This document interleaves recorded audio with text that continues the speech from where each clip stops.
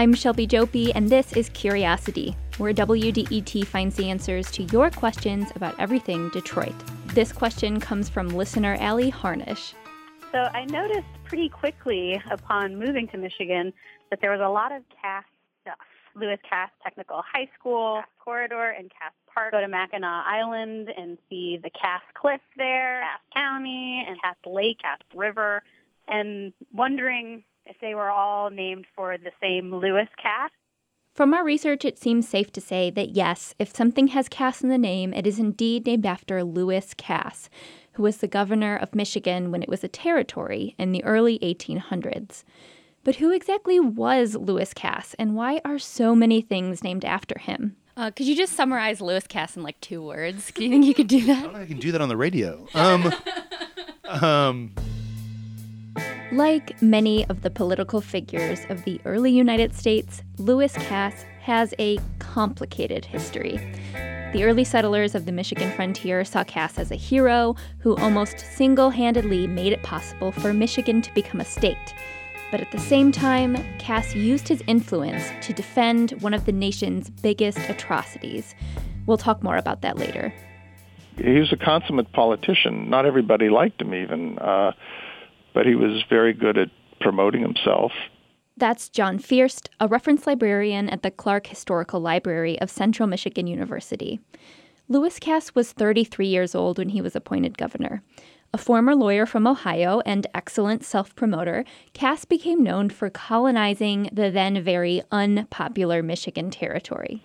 Right. I mean, it was very difficult to get to Michigan, for one thing. There had been this really terrible survey report that came out that said that Michigan was an interminable swamp that really turned people off from wanting to come to Michigan.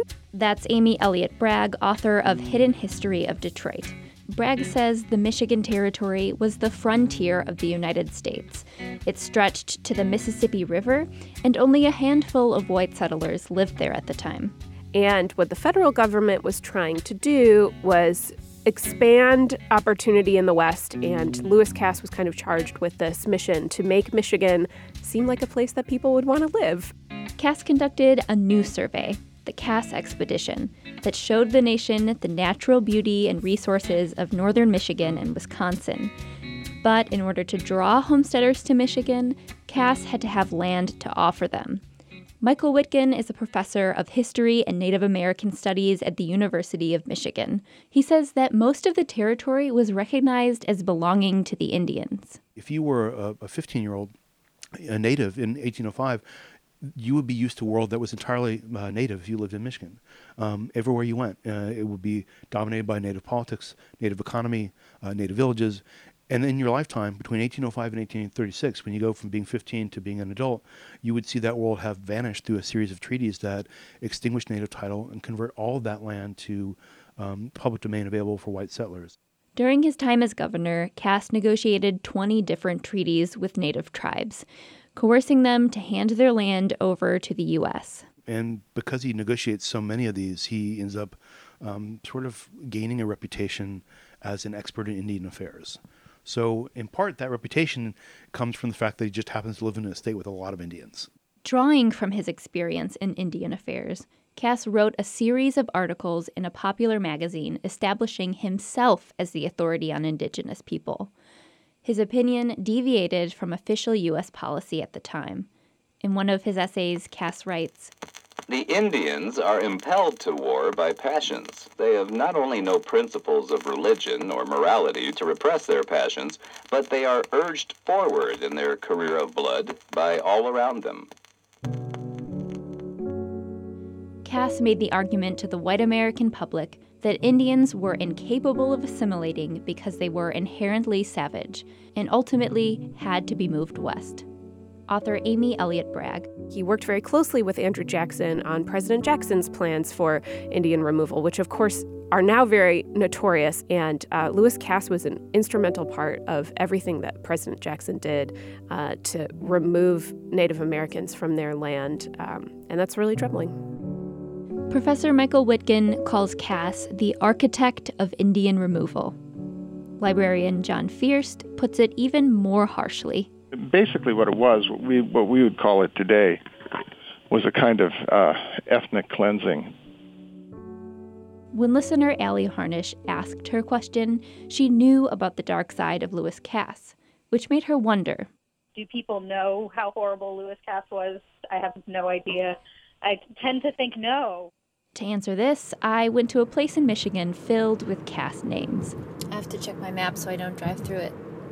Cassopolis. It literally means the city of Cass, and it sits smack dab in the middle of Cass County, named by Lewis Cass himself.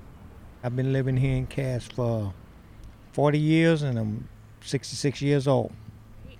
So do you know who Cassopolis was named after? I don't know. No.